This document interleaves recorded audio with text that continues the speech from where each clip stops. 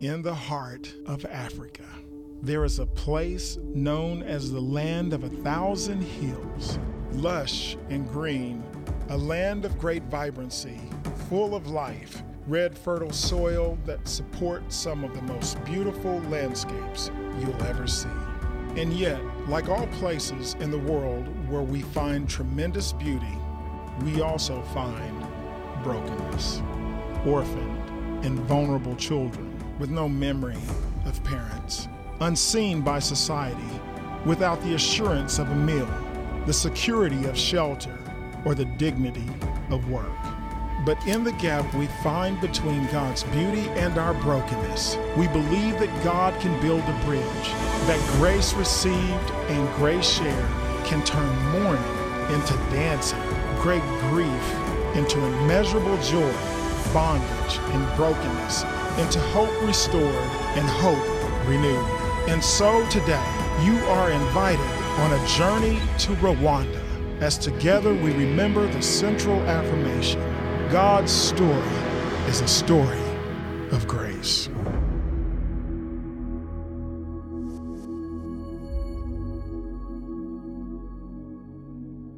Be aware that we for a long time have supported a program called Zoe Ministry, a Giving Hope program in Rwanda, Africa, and also Zimbabwe. We've adopted thousands of orphans over a 3-year period where we help take them from a time of complete poverty and terrible deprivation to independence, self-respect, education, and faith. We're excited about how it works, and it's one of the best I've ever seen.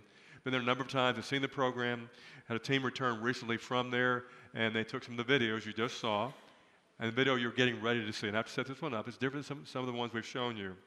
It's about 2 girls whose lives were completely broken because of their situation. The poverty, being orphans, taken advantage of by others around them. You could look at the story and feel very sad, and break your heart in some ways, but I don't want that to happen for you at all. I want you to see these stories that you're going to really get a picture of, and the young girls there. I want you to see hope. I want you to see grace. I want you to see God at work through us, through them, in each one of our lives, and the lives of these girls, the connection we have together, and how God works in writing His story. I want you to see that. I want you, when it's done, I want you to say, I feel good about what God is doing in the lives of children there, and our lives as well. And so now see another story of grace.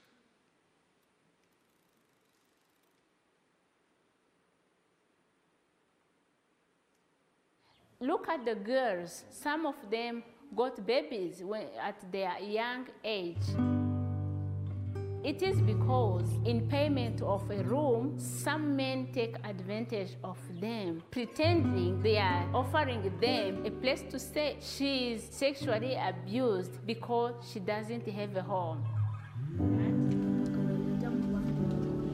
Her name is Seraphine. She was 14 when her mother died. Her father was drunk and abusive. She's the oldest in her family and got 6 siblings. When you are poor and depending on handout, you talk to anybody, to anyone. One man, he asked her to sleep with her.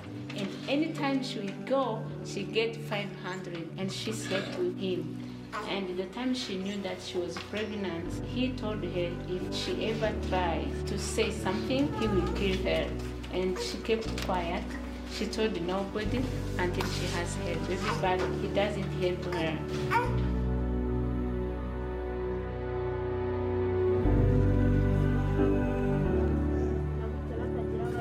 My name is Zibihoki Chantal. I am an orphan. I don't have father. I don't have mother. I have never known them.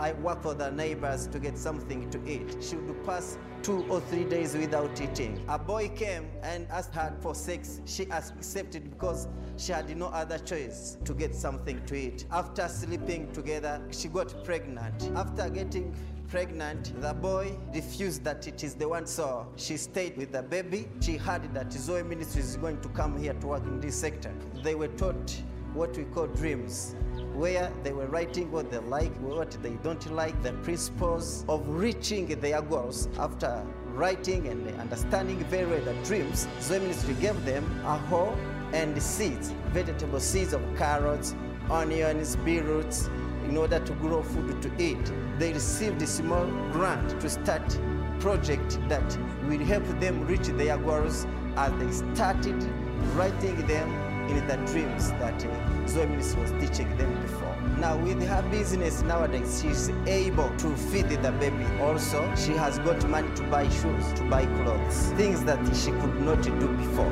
Here in Rwanda, we have a proverb that says, one tree cannot make a forest. Before she was isolated, but because she's together with other children, she no longer feels isolated.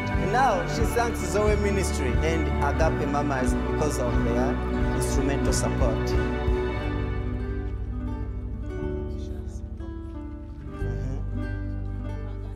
Girls, when they have their own home, they are secure because men will not take advantage of them, and they are not forced to do things they don't want. It's a late evening in Rwanda right now, and there are thousands of orphans who, now no longer orphans, who are going to their own home, in their own house that they have built with our help, our assistance financially, and they're there building lives. And these girls are doing that. You saw two of them there. So I want you to see hope and grace in that great event. I also want you to be aware there's really two kinds of brokenness that Grace addresses. Two major kinds of brokenness anyway. You heard about the one that King David, as we write about in Psalm 51, and I'll say more about that in a little bit, but his brokenness is what he had done. He had done things that broke his own life, damaged other people as well in the process. That's one kind of brokenness. The other is what's done to us. In this case, his girls are innocent. This life was done to them. They were damaged by the world they live in, by men who were around them taken advantage of. And you see in both situations how grace works in rebuilding life. Now, one of the images there that I thought was very beautiful that you may not have noticed was they hold up little pieces of paper. And those papers are asked to draw their story. The story of grace is what this message is about. In that story, they first, on the first half of the page, tell their old story, and they put little squares there of living under a bush, under a bridge, maybe being abused, maybe a loved one killed, maybe the parents dying of malaria, which kills millions of Africans every year, maybe by AIDS, kills hundreds and hundreds of thousands there in Africa. Maybe other ways they died. There are still some impacted by the genocide of Rwanda, many years ago. There's still residue of that in their lives. So we have that as well. And they write that story, and they write their new story, which is their hope. And Zoe has come into our lives, and Zoe in the Giving Hope program, and about a new story of a home, and they're what they want for the future, which is a small business. A family, security, Jesus. These are things that they want. We love seeing that recurring images of their own future they're writing. If you think about a story of grace. Now I'm going to show you a banner that when I was in Rwanda, they gave us. This banner was given to us at one of the last site that we saw when I was there. There was about probably 100 kids waiting for us. These groups are often in the hundreds, 150. And we weren't going to go see them because we were running out of time. It was getting too late. And Epiphany, who led us there, she's really the dreamer, the visionary of the Zoe program. And she and I talked, and I said, we've got to go. I've been there before. I know what's happening. They're waiting for us. And they were. They travel from all around, 5-10 miles away, and they come to their community headquarters where they're going to be, where they have the kind of leadership that they've elected from the other orphans. And so they have to walk 5-10 miles to get there. And they're waiting all day for us to show us what God had done in their life, to show us their story. And they want to tell it. It was really bad, they'll tell us. And they'll talk about how difficult it was and what life was like. But then grace came from Zoe Ministry and First Methodist Mansfield. They talk about that grace that came to us first when God touched our hearts and our lives, blessed us, helped us, forgave us, changed us. Because that's what God does for all of us as we give our hearts to Him. And they bring that to them and they see that and they want to tell us and they want to show us their home that they built.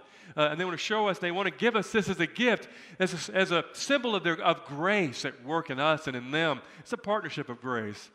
We don't get anything more than we received ourselves. That's how it works. That's how grace works. And they want to give us this, and they gave us a chicken and gave us some carvings and showed us what they had done, told their stories, showed their fields, showed their produce, and they were so proud to show their family what God had done in their lives and how we had helped them.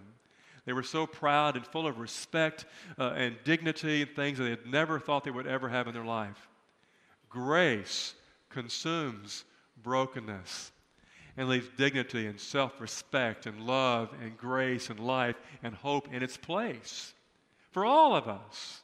For David, in Psalm 51, it records his story as he wrote this psalm. For David's life, and I'll begin with the first verse here, looking at his life, which is the biblical part of the message. Psalm 51, 1 and 2, 10 through 13, and Acts 13, 22. You heard the first part read. Now this verse, one verse. I found that David, the son of Jesse, is a man after my own heart. And David was a whopping big sinner. Because you have to describe what he had done. God gave him everything, anointed him, made him king of Israel. He had everything he could possibly ever hope for in life, and it wasn't enough. And so he looks down on a house near his palace, and there on the roof is a young woman named Bathsheba taking a bath, and he desires her. And he gets her because he's the king. And then he decides he wants her from now on, but she's married to someone else named Uriah. And Uriah was a leader in his army who at that time was out in battle defending the borders of Israel. And he thought, I've got a plan. And he told his general, because he's the king, he told his general what to do. I want you to take this king, I want to take Uriah into battle, and when you go, he'll go right to the front, because he always does. He's such a great soldier and warrior for my kingdom. He'll go right to the front. And when he gets there, I want you to withdraw all the rest of the soldiers. Leave him out there by himself. Exactly what happens. Uriah is killed there in that battle. And he takes Bathsheba as his wife. It doesn't go well because he becomes broken by what he had done. That goes on for a period of weeks, months, maybe even years.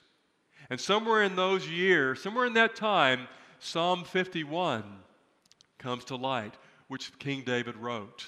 As he talks about these kind of words you heard read, have mercy upon me, God, according to your love. Talking about grace, aren't we? Wipe away my wrongdoings. I'm a broken man. Give me your compassion. I don't deserve it, but give it to me. Wash me, make me clean. Purify me. Create in me a clean heart, O God. Put a faithful spirit in me. Give me the joy of my salvation once again, that I might serve you still. These are things that he says in the psalm. A broken man who experiences grace and is made whole once again. Just as you saw two young girls with a whole life who thought it never could possibly happen. Grace is God working in our world. Grace, the Holy Spirit, Jesus Christ among us, His Word, it's all the same thing. Because that's who God is and how God chooses to work. What a blessing it is.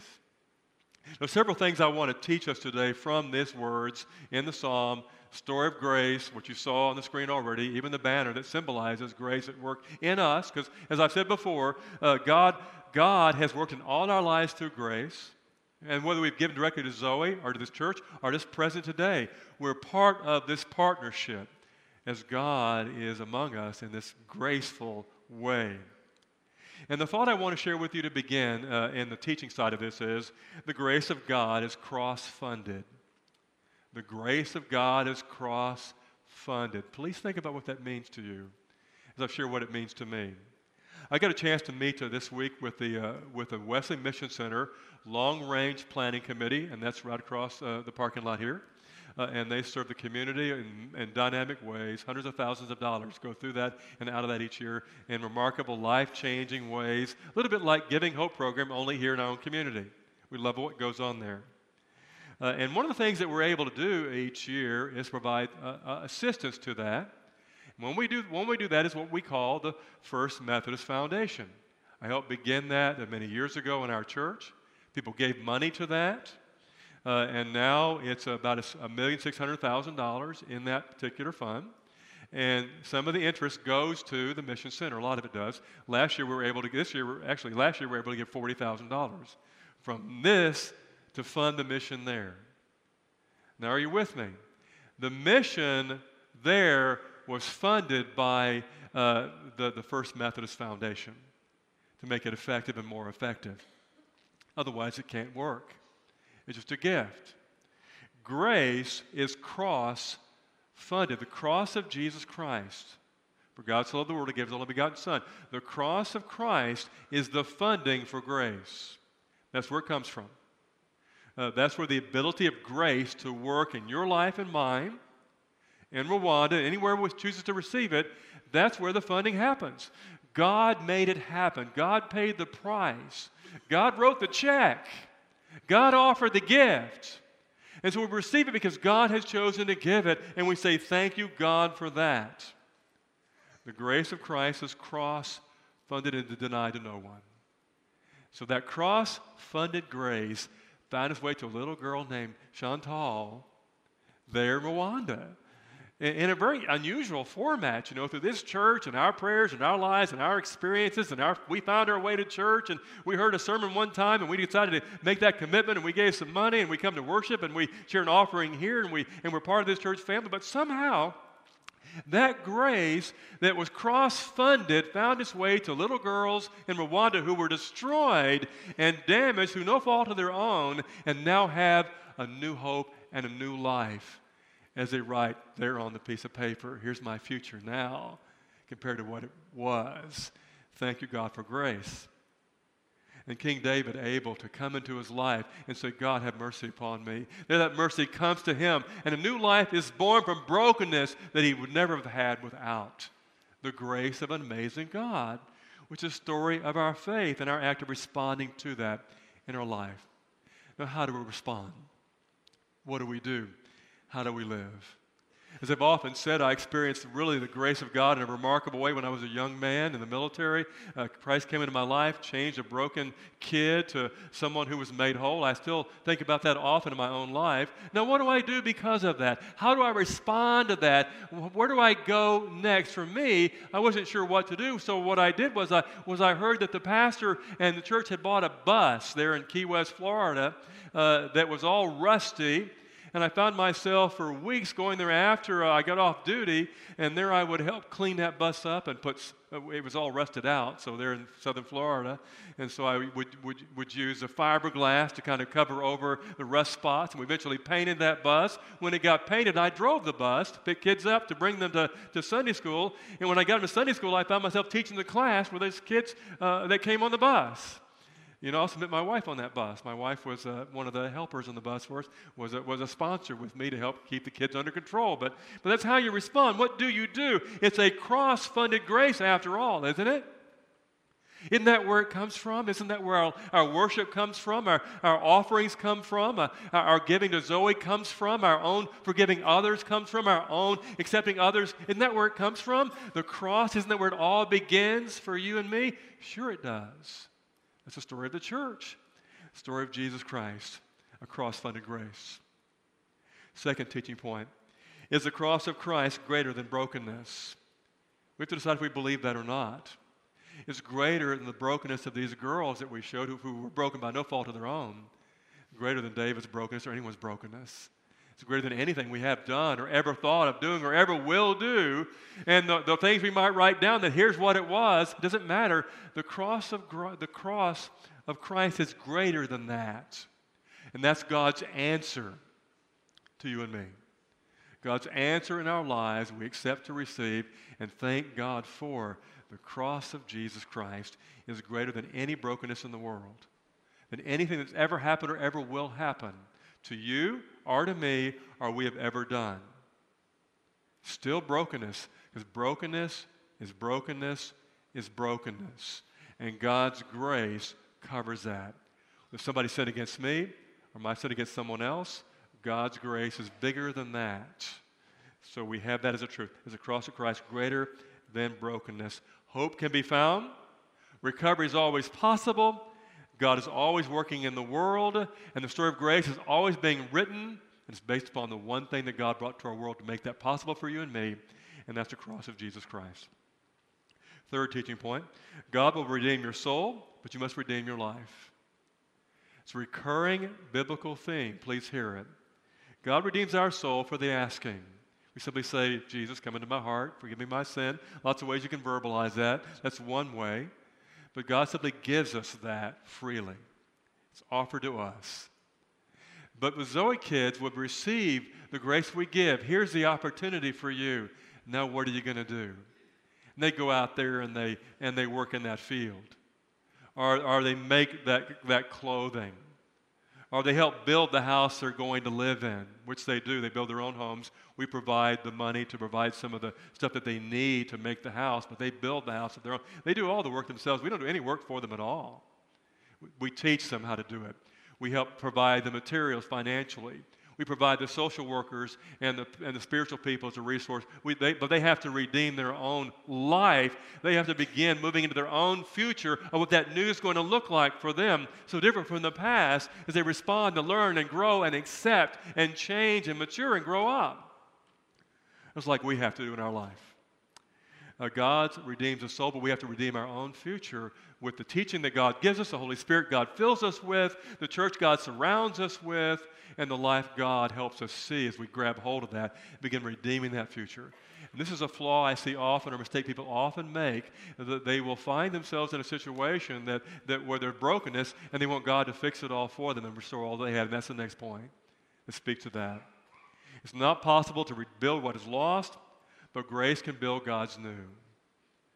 And that's, again, is I think something that people sometimes think that somehow I said, Jesus, fix everything, and all that I've done, God is going to make it like it never happened. All it's been done to me, it's going to be like it never happened. And that's not true. Those things are still there. What God does is He redeems the soul, but we have to begin building the new God has for us, which is going to be better, full of hope and full of grace and full of love and full of what God wants to have in our lives. That's going to happen, but we have to begin taking the steps, making the decisions, changing our life, living by the teachings of God, following through on what He leads us and directs us. Otherwise, life cannot be redeemed itself. Soul may be saved, but our life is still a mess. Our life is still not made whole or good or loving or graceful. There's no substance there. We have to do that as Jesus teaches us to do that. That's a common mistake I believe that Christians especially make. The Bible does not affirm that way of living. It affirms what I just said. It's not possible to rebuild what is lost, but grace can build God's new, and people get upset about it or they get angry about it. God, you're failing me. You didn't do what I wanted you to do. You're supposed to make this like it never happened, and it still hasn't recovered. It still don't have what I wanted or what I had. It's still gone. And God's telling them all this new, but they don't want the new. They want the old. You can't have the old. The old's broken. I'm going to give you the new. It's going to be better if you let me lead you into the new. And that's part of our journey. David did not get his old life back.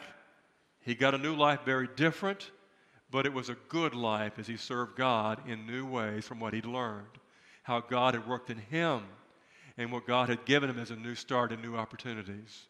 As these girls are doing, and will continue to do there with the Zoe program in their life, and one day helping and serving others as they continue to grow and mature in their own faith. Well, what I want to share now is from Psalm 51. I've read it, part of it. You've heard it also read a little while ago as well by Debbie. But I want to go through that, not verse by verse, but the points that come from these verses that are really steps to that new. And the grace God gives, the rebuilding of life, how we can celebrate brokenness being made whole in our own life of what we have done or what would have been done to us, and celebrate how that's working so well in the Rwanda Giving Hope program. First thing is, the mercy of God is His greatest gift because it costs the greatest price. Don't underestimate the power of grace and the cost that God paid for us to have salvation, restoration, newness. And so mercy of God is God's greatest gift. Now, that's hard for a culture that's about stuff. That's about things. That has a definition of what we want life to look like. God's mercy is the greatest gift there is. In fact, Paul said God's grace is sufficient as he accepted that in his own life. Mercy of God is the best thing God can give us. That's all you ever get. If it's all I ever get, that's good, because it's the best gift there is. Secondly, being washed of that which has damaged us is a beautiful thing. Just washed, just made new, vibrancy restored, hope being able to grab hold of, a future with a light where the light was not there, happens for those who turn to Christ in the way we're talking about today. When life begins new, hope is born.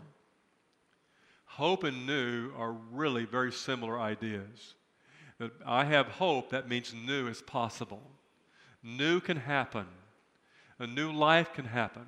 New service, new love, new faith, new walking with God, new vibrancy of life. That's possible for you and me. And when life begins new, hope is born from that. That's where hope is. We have hope for tomorrow as the morning begins. It's always about the relationship. It's always about the relationship. I've said it before, but our culture sometimes think, no, life is about the things that I need, or the things that I want, or the things that I desire, or getting back the things that I've lost, or obtaining the things that I hope to get. Our culture defines life like that.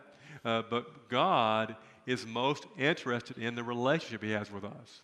So number one thing that God cares about, where God wants us to restore us into that relationship. He cares about our needs and concerns. The Bible is full of that idea and that truth. But what God's number one concerned about is how He walks with us, and we know Him and love Him, and He loves us. That's the big deal for you and me. And what God's always about is always about that relationship. So seek that first. Everything else falls into place. The fifth one here. We don't have to live into the new future on our own. There's a new possibility that comes, but we have to live into that. And God walks with us in that way. When I share with folks in really absolute brokenness, which is what pastors do often, I'll give them three things of advice. Just three simple things to grab hold of. Don't forget these three things. They're simple. Often in times of brokenness, we don't want 10 things or 20 things or 5 books. Just give me something that I can leave with. So these are the three things. I'll tell them three things. One, don't do anything stupid. That's the first thing. Because when we're broken, we do dumb things. Did I say stupid in church? When I was a kid, that was a bad. My mom and dad didn't like me to say the word stupid. So don't do anything dumb. Because when we have brokenness, we'll do dumb things. Secondly, pour into your relationships.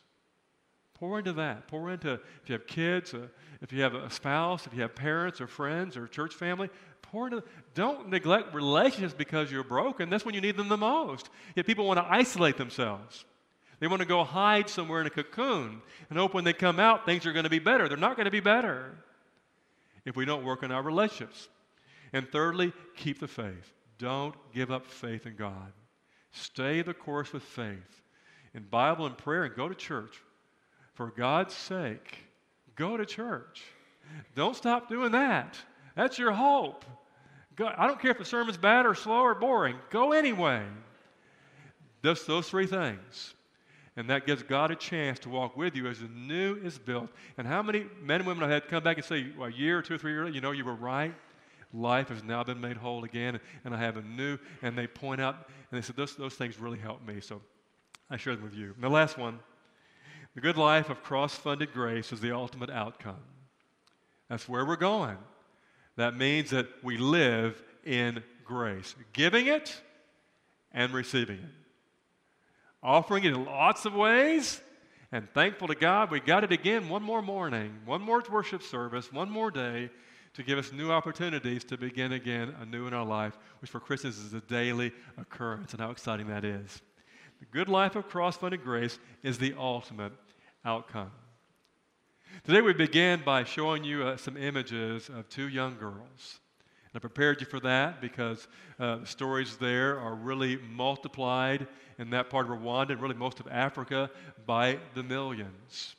It is just amazing. Kids having kids in Rwanda, Zimbabwe, where we also serve, and throughout many countries in Africa. But also in the middle of all that, there's grace at work all over the place because we see it. Last week you saw a wedding, those that were here last week in Rwanda. You see the grace at work in the smiles of 2 young mothers, the children they take care of, the clean clothes they're wearing, the future they see. And those girls, you have to be there to really get a sense of, are so happy you can't believe it. Because they have something that they never thought they'd have, and that's grace at work. And they are able to see those small things as such an amazing treasure. It turns their life around to a new future that they celebrate when we come to show us, look at what I have done and who I am.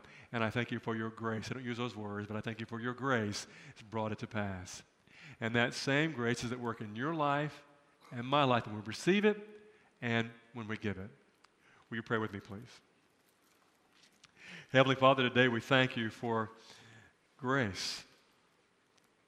Yes, some of us have been broken by the past. Things that have been done to us.